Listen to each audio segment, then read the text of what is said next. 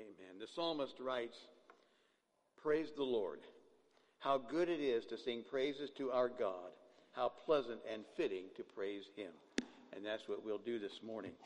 Be sure to fill out your connection card this morning and drop it in the offering plate when you're leaving. Now on the back, you'll notice that there's a box where you can check if you're coming to the July 4th picnic. Now, it's actually going to be on July the 3rd, okay? Sunday, right after the morning worship service, we're going to have fellowship, go into the fellowship hall. The church will provide the hamburgers, the hot dogs. The church is providing everything. We just asked, we'll have an offering plate there in the DFC that you can drop in a small donation and help defer some of that cost. But we need to know about how many are coming. So please check that box. And then also, if you would like to help out in Vacation Bible School, check that box as well. I think we still have a couple openings if you're interested in being a part of that. And then on Tuesday, July the 5th, we're going to open up the fellowship hall for children to come and play games. We did that a couple weeks ago. We had a good turnout, a lot of children here. So take note of that. Tuesday, July 5th from 12 o'clock until 2 o'clock. It's good to see everyone this morning, and I'm going to ask Ron to come and open us in a word of prayer.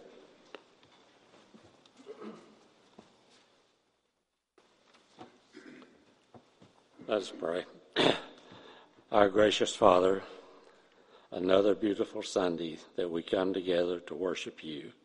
And Father, as we gather together in fellowship and worship, we ask that you be with us, that your Spirit be with each and every one of us that are here and those that are at home watching, and our shut-ins and our homebound people. We ask, Father, that you be with them and bless them and bless us as we continue this worship service. In Jesus' name, amen.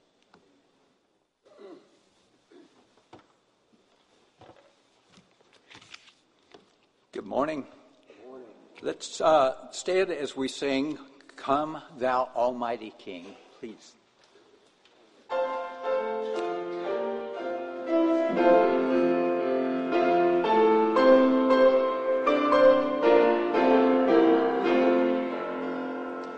Come Thou Almighty King, help us Thy name to sing, help us to praise, Father of glorious, come and reign over us, ancient of glorious, of praise.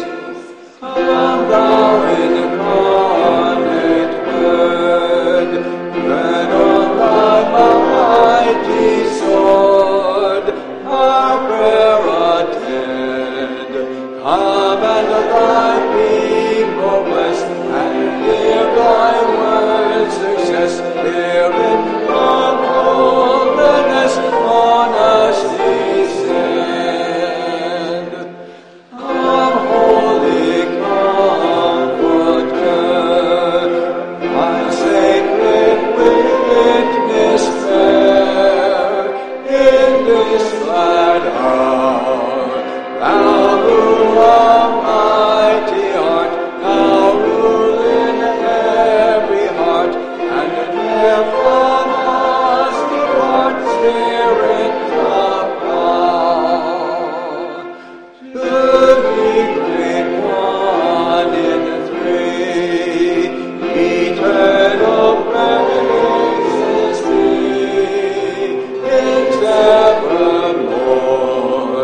Thy sovereign majesty may we in glory see, and to eternity love and adore.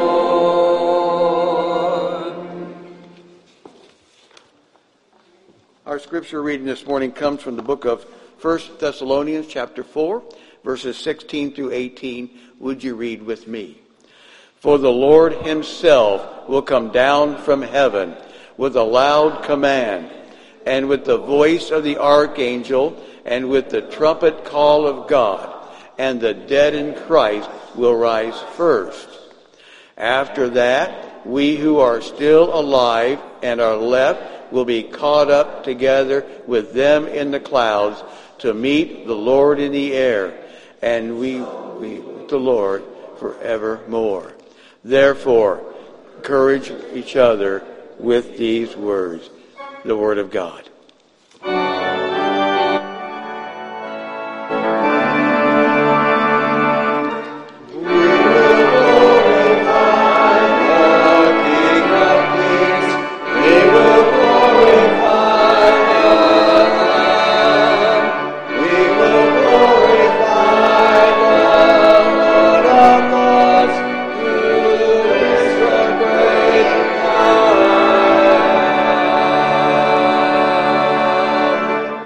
Seated as we go to the Lord in prayer this morning.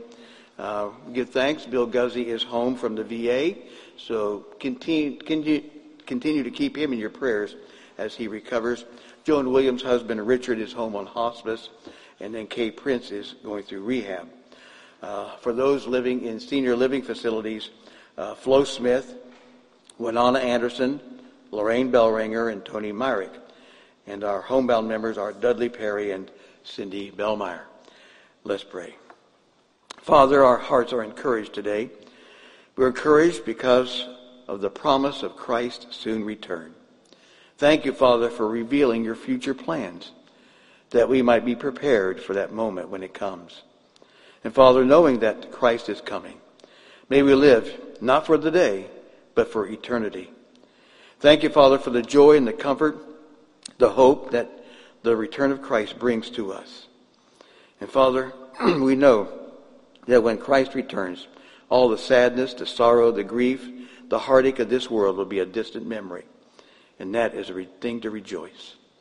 Father, we pray for those who need your healing touch. You are the great physician.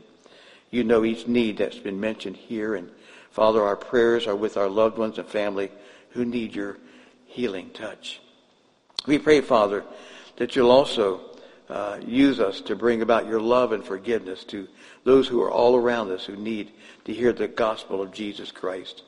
And today, Father, as we study your word, Father, we pray that we'll be encouraged, that your word will dispel doubt, diminish our fears, calm our anxieties as we look forward to the return of Christ.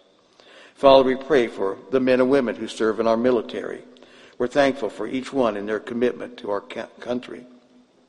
Today we pray for Omar Silva, Sean Carnes, Colin Graves, Abner Mauricio, Tyler McCarty Kogis, Joshua Davis, Nathan Hayes, Colby Hayes, Devin Guzman, Matilda Pritchett, and Jason Maxey. And Father, we pray for our police officers, firefighters, and others who risk their lives every day to keep us safe. Father, we pray for families that they'll be strong, marriages to be strong. And may your love, your joy, and your peace fill every home represented here today. And help us to love you with all of our heart, all of our soul, our strength, and our mind, and to love our neighbor as ourselves. We ask all of this in the name of our Lord and Savior Jesus Christ, who taught his disciples to pray, Our Father, who art in heaven, hallowed be thy name. Thy kingdom come, thy will be done, on earth as it is in heaven. Give us this day our daily bread, and forgive us our debts as we forgive our debtors. And lead us not into temptation, but deliver us from evil. For thine is the kingdom, the power, and the glory forever. Amen.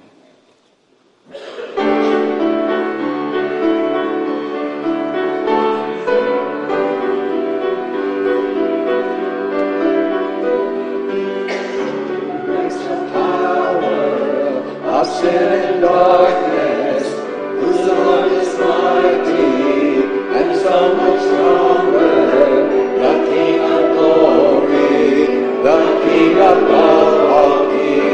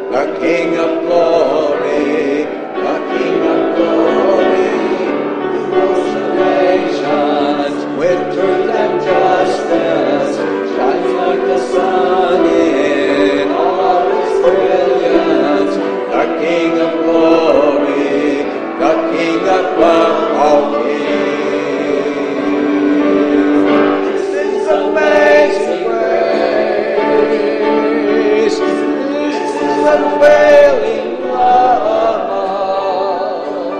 that you would take my place, that you would bear my cross.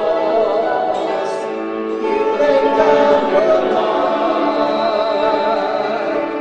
that I would be set free. Oh, Jesus, I seek all that you've done for me.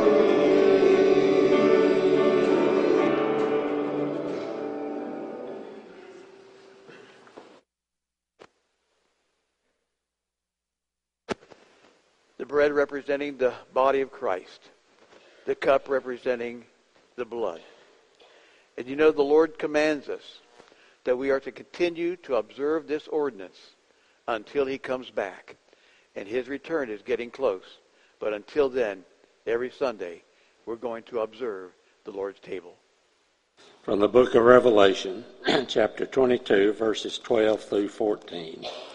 Behold, I am coming quickly, and my reward is with me, to render to every man according to what he has done. I am the Alpha and the Omega, the first and the last, the beginning and the end.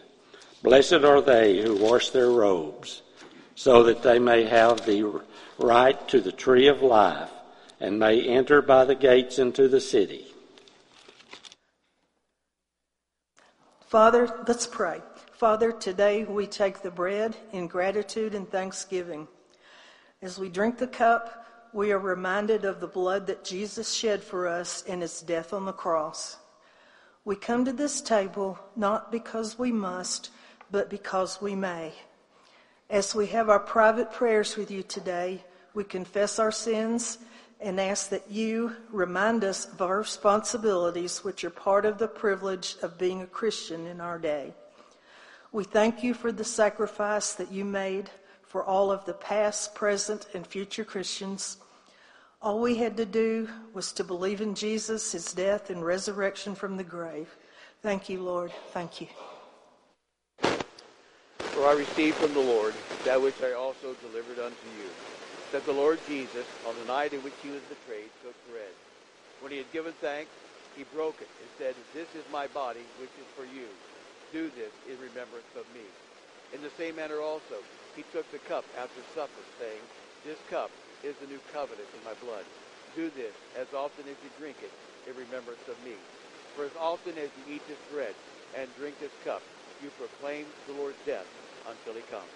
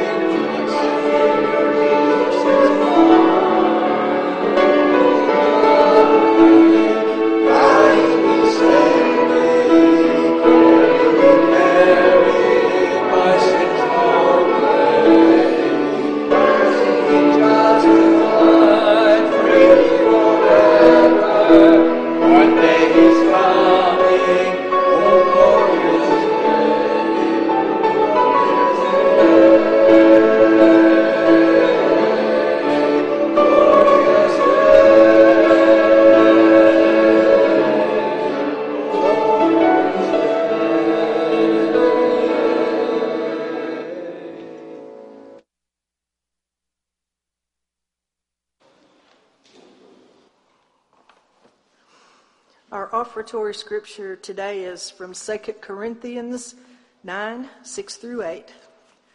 Remember this, whoever sows sparingly will also reap sparingly, and whoever sows generously will also reap generously.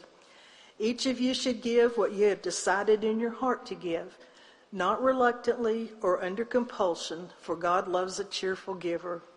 And God is able to bless you abundantly, so that in all things, at all times, having all that you need, you will abound in every good work. Let's pray. Father God, your word makes it clear that we should give joyfully and give generously. Those who give are blessed many times over. Our church will use these gifts to help the poor and needy and to spread the gospel of Jesus Christ locally, nationally, and around the world. Lord, I thank you for the many cheerful and generous people in our church. May you direct us to use the gifts and tithes according to your holy will. In Jesus' name I pray. Amen.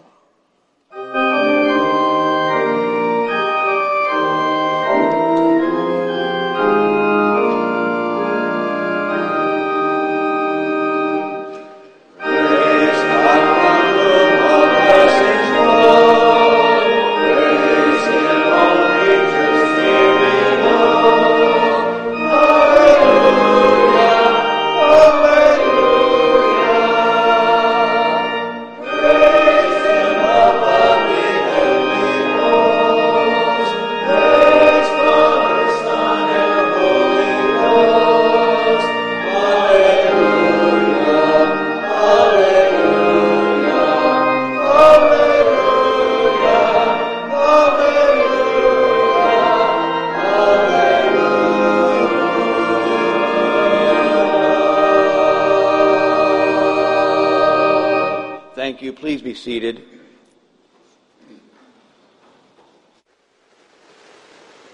We're going to be in the Gospel of Mark, chapter 13 this morning.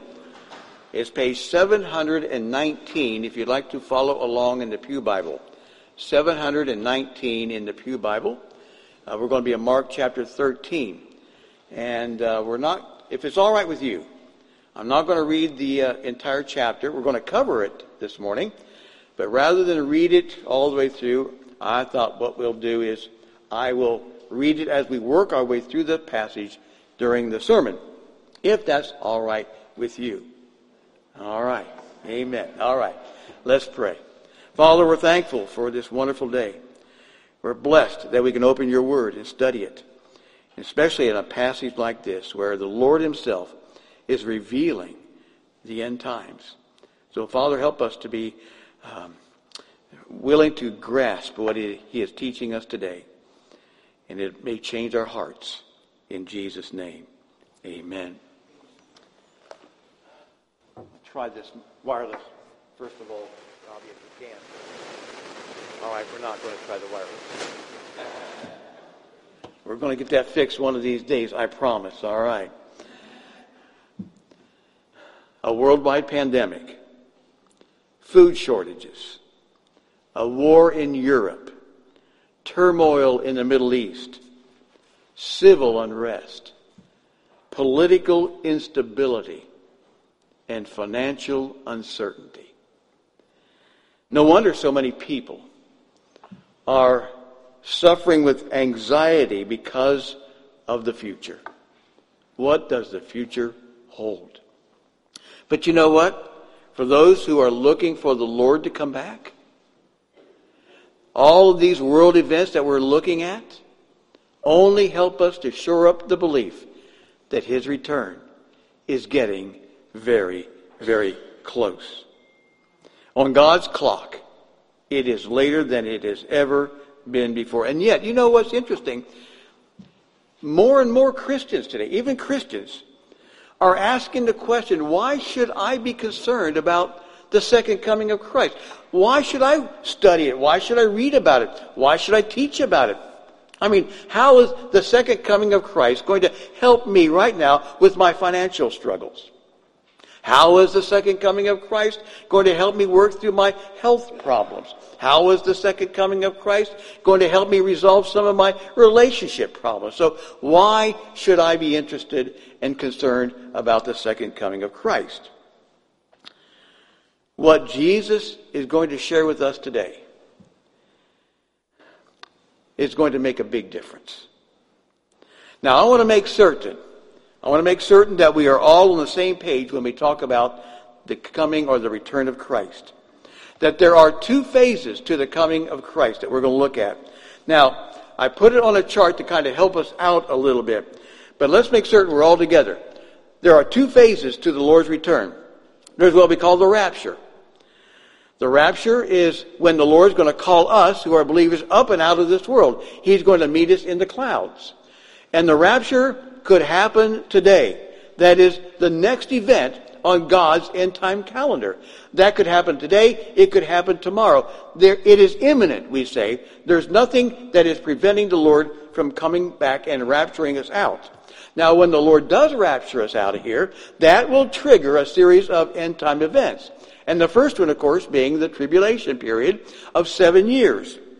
And during those 7 years, there will be famine and war, there will be pandemics, there will be disease and death on a scale the world has never seen. But that's not the worst of it. The worst of it is, during the tribulation period, the Antichrist is going to rule. And he's going to rule with an iron fist. He's going to dictate everything that we do. That not we will do, we'll be out of here, but what the people on this earth who are left behind, what they're going to be doing, because he's going to make everybody get a mark on their hand or on their forehead, and that way through computers they're going to be able to monitor everything that we purchase or people purchase at that time, that they purchase and buy, and he will dictate with an iron fist. At the end of the tribulation, we have the second phase of the Lord's return, and we'll call it the second coming. That is when Jesus comes back to this earth. He's going to establish his kingdom, and he will reign for 1,000 years on the earth. Now, the second coming, this is foundational in our Christian faith. There are over 300 references in the New Testament concerning the second coming of Christ. In fact, 23 out of 27 New Testament books make reference to the return of Christ. There are only 4 books in the New Testament that do not mention the return of Christ. They are 2 John, 3 John, and Philemon, which have 1 chapter each, and the book of Galatians, which has 6 chapters. But the Bible has a lot to say about the Lord's return. In fact, in the last chapter of the last book in the Bible, we have the last recorded words of Jesus. And he says 3 times, I'm coming, I am coming, I am coming. And we are living in those days where the Lord's return is imminent. I think of it this way. Have you ever been to a play and you're sitting there, in the audience, and you're waiting for the play to begin, and you're listening carefully, and you can hear the actors getting their places ready, and you can hear the stage hands. They're putting all the scenery together. You can hear them behind the curtain, and when you hear all those noises that they're getting everything ready, you know the curtain is about to go up. Well, when you see the things we're going to talk about this morning, we're going to see that the curtain is about to go up. The Lord is about to come back. The rapture is around the corner, because we're going to see the Lord talk about that. So, we're continuing our series through the life of Christ. We're doing it through the Gospel of Mark. Jesus has been on the top of the mount, the Temple Mount, for the whole day teaching, and he's preparing to leave. And as he's preparing to leave, he's going to issue the most stunning prophecy that he ever gives. And it's 2 prophecies. One of them is a near prophecy, and one is a far prophecy. And in the middle of these 2 prophecies, he gives us the signs that tell us we're getting close. So let's take a look. In fact, what I want to do, I want to divide this chapter into 3 parts. We're going to look at the near prophecy, and then we're going to look at the signs that tell us, hey, we're close. And then we're going to look at the distant prophecy. So that's what we're going to cover. So let's look first of all, let's look at Jesus' prophecy of the near future. Verse number 1. As he was leaving the temple, one of his disciples said to him, "Look, teacher, what massive stones, what magnificent buildings." Now, the Temple Mount at that time, and the temple itself, it was an impressive structure. It was a marvel of architectural design. It was a beautiful building. It was pure white stone, and it had gold plating all around it as decorative. And you would think that, Jesus would say, it is a massive building. It's beautiful. But what Jesus says to his disciple is stunning. Verse 2. Do you see all these great buildings? Replied Jesus. Not one stone will be left on the other. Every one will be thrown down. Jesus is basically saying the temple is going to be destroyed. This massive building that appears so indestructible is going to be destroyed. And you know what? It was. Exactly as Jesus said. 35 years later, the Roman army comes storming into Jerusalem. They destroyed the city of Jerusalem, but they torch the temple. Now outside it's stone, but inside you have cedar wood, you have curtains, you have other flammable items. They set the temple ablaze. And you know what happens to all that gold that was in that temple? It began to melt. And it seeped into all the little cracks and crevices between all the stones of the temple. So you know what the Romans did? One by one, stone by stone, they dismantled the temple to retrieve every ounce of gold. And Jesus' prophecy was fulfilled exactly as he said it would. Jesus said, not one stone would be left on another. And you know what? That is exactly what happened 35 years later. That is the near prophecy. Now, is that significant? Oh, it's very significant. Because what it tells us is that Jesus is 100% accurate in a near prophecy of 35 years in advance. He's equally accurate in his prophecies that are going to take place in the distant future, which we're going to look at, which is the second coming. But I want to look at the second thing now. The second part we're going to look at here is the near and far prophecies. And what I should have really entitled this, Jesus' signs. He's going to give us signs to the prophecies that are near and far. Take a look at verse 3. As Jesus was sitting on the Mount of Olives opposite the temple, Peter, James, John, and Andrew asked him privately, tell us, when will these things happen? Talking about the temple's destruction. Tell us when the temple will be destroyed. And what will be the sign that they are all about to be fulfilled? Tell us when the temple is going to be. What signs can we be looking for that says the temple is about to be destroyed? And Jesus answers their question. He's going to give them some signs to look for that say, here's what you look for, the temple's about to be destroyed. But he goes beyond that. He also says that these same signs are what you will look for my second coming. Now, in other words, he's going to answer them he's going to paint a portrait here. An amazing portrait of the days that will lead up to the temple's destruction. But the same signs will also lead up to his return in the future, which is yet to come. So, let's take a look at this. He actually begins these signs with a frame around them. And you'll notice, I tried to point that out on our PowerPoint here, that notice the first thing he does is he mentions false Christs and false prophets. Let's read this, verse number 5. Jesus said to them, here it is, watch out that no one deceives you. Many will come in my name claiming, I am he, and will deceive many. Then he concludes this series of signs with the same warning in verse 21. Verse 21, at the same time, if anyone says to you, look, here is the Christ, or look, there he is, don't believe it. For false Christ and false prophets will appear and perform signs and miracles and deceive the elect, if that were possible. It's not. So be on your guard. I have told you everything ahead of time. So he frames these, really we're going to call them three signs. He frames them around the signs of false teachers. And by the way, that happened. Just prior to the destruction of the temple, there were many false Christs and false prophets. The historians, Josephus and others, tell us about that. But here's what's important.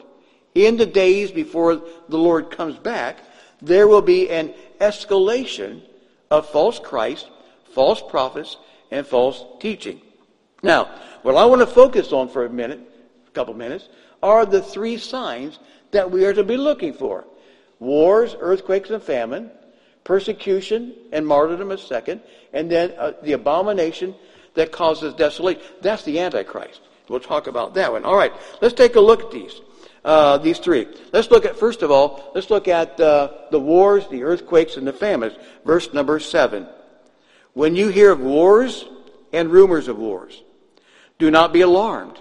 Such things must happen. But the end is still to come. Nation will rise against nation, and kingdom against kingdom. There will be earthquakes in various places, and famine. These are the beginning of birth pains. Now, Josephus, the historian, tells us that in the years preceding the destruction of the temple, the Roman Empire was going through wars and rumors of wars because they were declining in power, and it was a very turbulent time. Even earthquake and famines were very prevalent in that day. But what Jesus is telling us is the same signs are going to accompany his second coming. They are going to be repeated. The same signs are going to be repeated, indicating that the Lord's return is coming back. And these signs that we're looking at here, all three of them that we're looking at, all three of them are going to take place during the tribulation period. Now, I put together a chart that I want us to look at to kind of help us to see what we're looking at here when we talk about the parallels between the Mark chapter 13 and Revelation chapter 6. Because Mark 13 parallels Revelation chapter 6. Because Jesus is talking about the tribulation.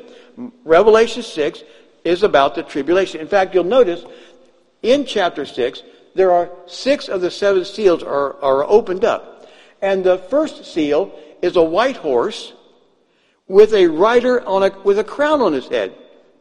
Now, when you read about a rider on a white horse with a crown on his head, you obviously think this must be the Lord Jesus Christ. But it is not. It is the ultimate false Christ. It is the Antichrist. And it parallels what Jesus warns in Mark chapter 13 about false Christ and false prophets and false teachers. So there's the parallel. Now, here we are in chapter 13 of Mark, verses 7 and 8, where he's talking about wars and rumors of wars and nations against nation, earthquakes and famine. That parallels the second, third, and fourth seal that are open. For example, the red horseman, the second seal, the red horse. The rider has a large sword in his hand, and he brings war to the world. The next sign, the next seal, the third seal, is the black horse. He has scales in his hand.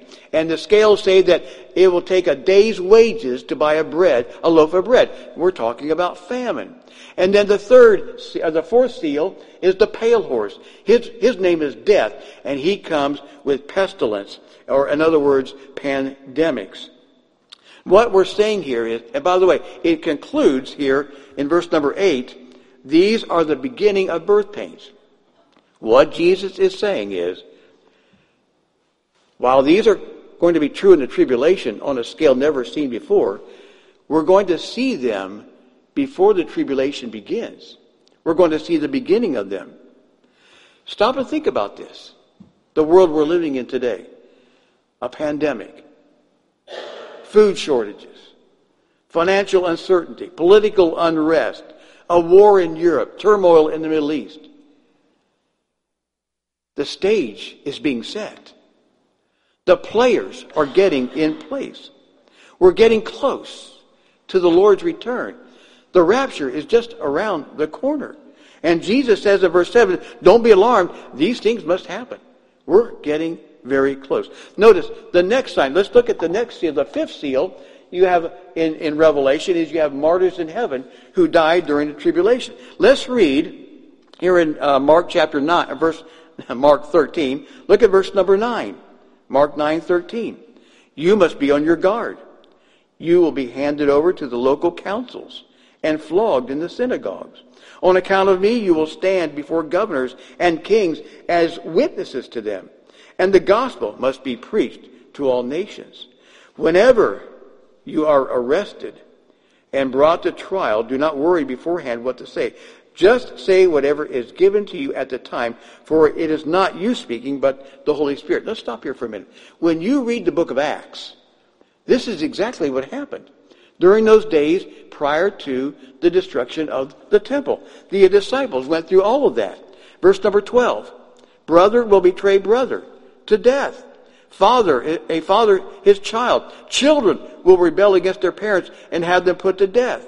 All men will hate you because of me, but he who stands firm to the end will be saved. Did you know that in the early years of Christianity, the persecution was so severe that some recanted their faith and even turned and reported on their family members, resulting in their own death? And what we see here is the same thing is going to take place during the tribulation period. During the tribulation period, the rapture is going to take all believers out. But during the tribulation, millions of people are going to be saved. Let me read to you the fifth seal. Let me read to you the fifth seal out of Revelation chapter 6. When he opened the fifth seal, I saw under the altar the souls of those who had been slain because of the word of God and the testimony they maintained. They called out in a loud voice and said, how long, sovereign Lord, holy and true, until you judge the inhabitants of the earth and avenge our blood? Then each of them was given a white robe, and they were told to wait a little longer until the number of their fellow servants and brothers who were to be killed as they had been completed. In other words, these are believers in heaven who have been martyred during the tribulation period. And what Jesus is saying is, and by the way, let me say this. If you've been keeping up with the news the last couple of days, good news for us. But have you been listening to the threats and the intimidation that has been made against churches and against Christians? And some of the violent attacks that have been made against churches and pregnancy resource centers? Jesus is saying, what he is saying to us is, when you see the stage being set, and it's being set, and you see the actors starting to take their place, and they're taking their place, the curtain is about to go up. The Lord is about to take us up and out of here. Now, let's look at the third sign, and that is the abomination that causes desolation. This is in Mark chapter 13 again, verse 14. Let's go back one slide. Mark 13:14. There we go. Not quite that far. Sorry about that, Alan. There we go. That's perfect. That'll work. I'm sorry. I always tell him when I say third, you go to but I didn't mean third in that regard. My bad on that one. Let's read Mark 13, verse 14. When you see, and this is the next sign, okay? When you see the abomination that causes desolation standing where it does not belong, let the reader understand. Then let those who are in Judea flee to the mountains. Let no one on the roof of his house go down or enter the house or take anything out. Let no one in the field go back and get his cloak. How dreadful it will be in those days for pregnant women and nursing mothers. Pray that this will not take place in the winter, because those days will be of distress, be unequaled from the beginning, when God created the world until now, and never to be equaled again. This abomination of desolation is a reference to the Antichrist. The day is during the tribulation period. The Antichrist is going to go into the temple that will be built in Jerusalem, and he is going to say, I am God, and you will worship me. This is 2 Thessalonians chapter 2. Paul writes that he, the Antichrist, will oppose and will exalt himself over everything that is called God or is worshipped, so that he sets himself up in God's temple and proclaims himself to be God. That's what Jesus is talking about. The Antichrist, during the tribulation, is going to say, I am God, you will worship me. And when you think about the coming of the Antichrist, one of the things that he's going to do, he's going to require everybody to get a mark in their hand, right? Or the forehead. The infrastructure to do that is already here. They can put little computer chips in your hand, and they now have apps that you can get on your cell phone that can read those little chips. And during the tribulation, the Antichrist is going to make everybody get one, called the mark of the beast, and you'll not be able to buy groceries without it. You'll not be able to buy gas without it. You'll not be able to pay your bills without it. You will need that in order to survive. And it's already here. The structure, the infrastructure for it, already here. Something else I thought was interesting I heard this week. There's an organization called the World Economic Forum. I don't know if you've heard of it. They met not too long ago. They are trying to move the world towards what's called globalization. In other words, it is a world without borders. It will be a world with one economy, one exchange of finance, one economy, one government, and there's a lot of big players moving this thing. For example, the World Bank, the World Trade Organization, the World Health Organization, the World Court, the International Monetary Fund, the United Nations, the Gates Foundation, and many others are behind this movement to bring the world together as one. And that will all be under the Antichrist. It's coming. What Jesus is saying is, when you see the players getting in place, and you see the scene being set, you know something? The curtain's about to go up. The Lord's about to take us out of here. Now, third, here we go. Let's look at the third thing. Third, we're going to look at Jesus' prophecy of the far distant future, which is his second coming. So let's take a look at this.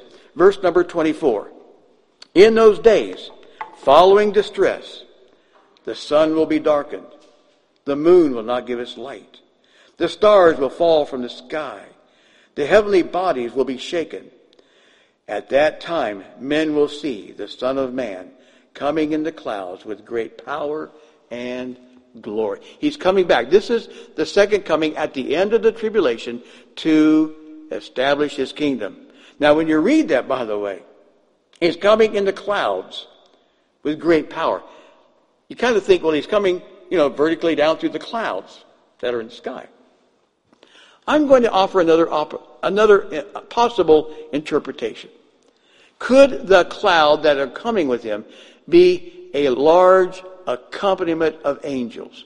That the angels, dressed in white, are so numerous and so thick, so many, that it will appear as if he's coming in clouds. Because notice the next verse, verse 27. He will send his angels and gather his elect from the four winds and from the ends of the earth to the ends of heaven. I think the Lord's coming back. He's coming back. And then in verse 28. Now learn this lesson from the fig tree. As soon as its twigs get tender and its leaves come out, you know summer's near, right? Even so, when you see these things happening, all these signs he's just given, when you see it happening, you know that it is near, right at the door. What Jesus is saying is, when you see the players getting in place, and you see the scene being set, you know the curtain is about to go up. So we look at our world. Political instability, food shortages, pandemics, war in Europe, unrest in the Middle East, financial uncertainty. Wow. You talk about the stage being set. The actors are getting ready. We're close. Now, when is it? I don't know. I can't say. In fact, notice verse 32. Jesus says no one knows about that day or hour. No one knows.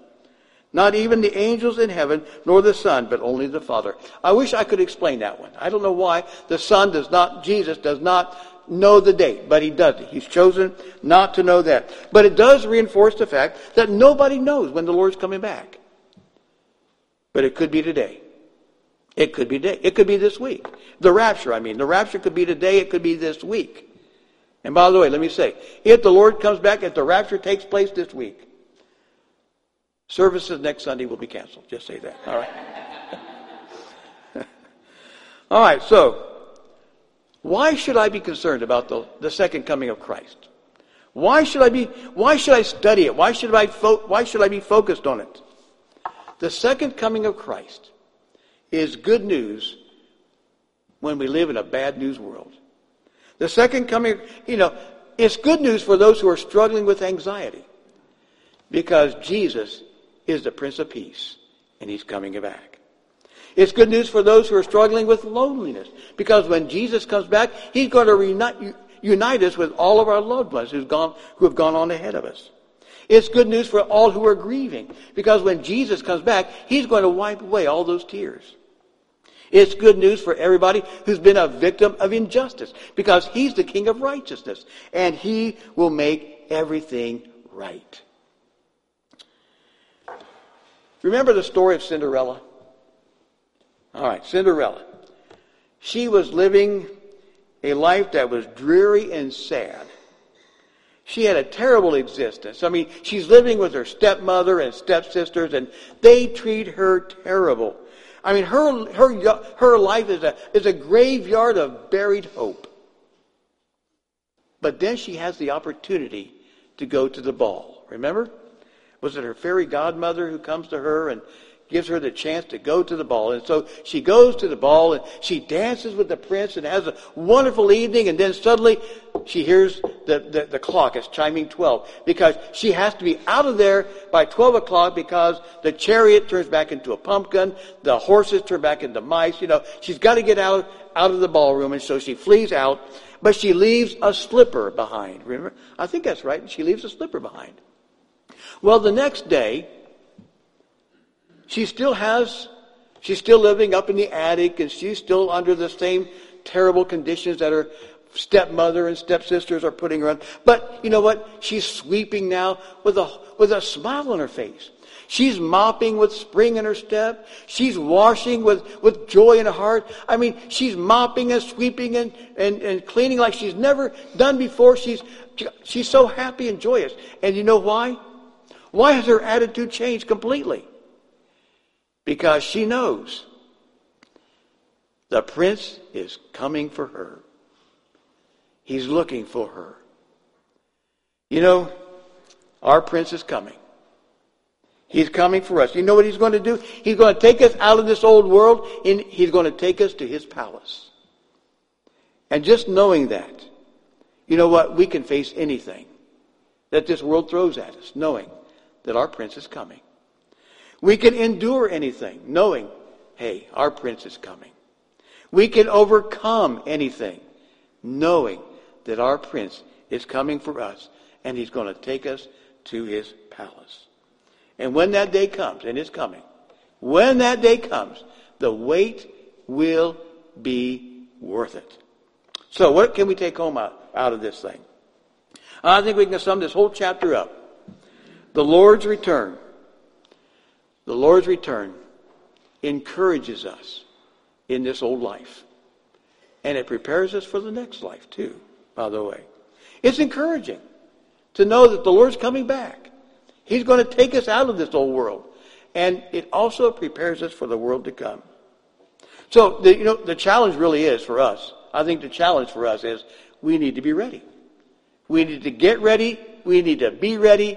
And we need to stay ready, because the Lord is coming back. By the way, the first step in getting ready? Making sure you're saved. That's making sure you're with the Lord, because you don't want to get left behind and go through the tribulation. You want to be ready when the Lord comes back. If you've never put your trust in Christ, do that today. Put your trust in him. Believe upon him, and you'll be ready when he comes.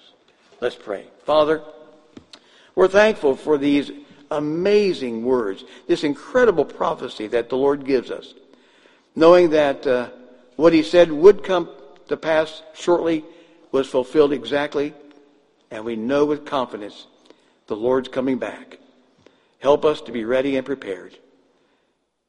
In Jesus' name, amen.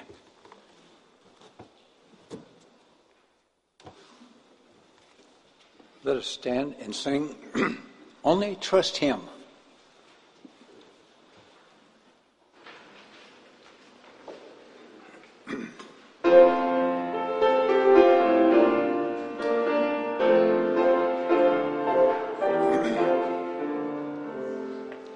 Come, every soul by sin oppressed, there's mercy with the Lord, and He will surely give you rest by trusting in His word.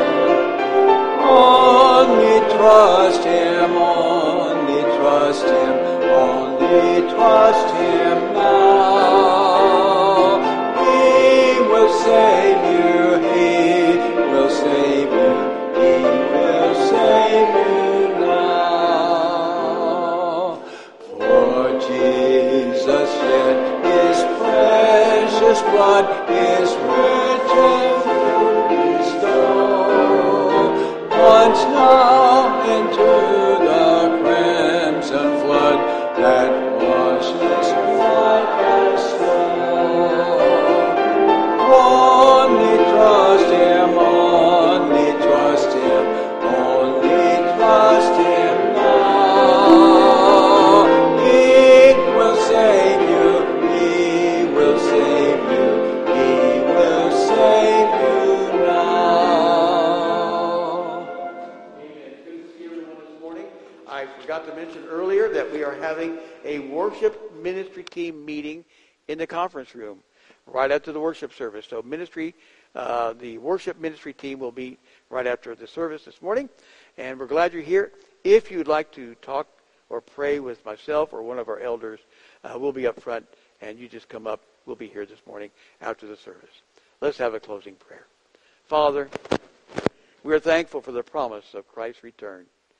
We look forward to that day, and we wait, knowing that soon our Prince is coming. Now may the Lord bless you and keep you. May the Lord make His face to shine upon you and be gracious to you. And may He lift up His countenance upon you and bring you peace. We pray in Jesus' name. Amen.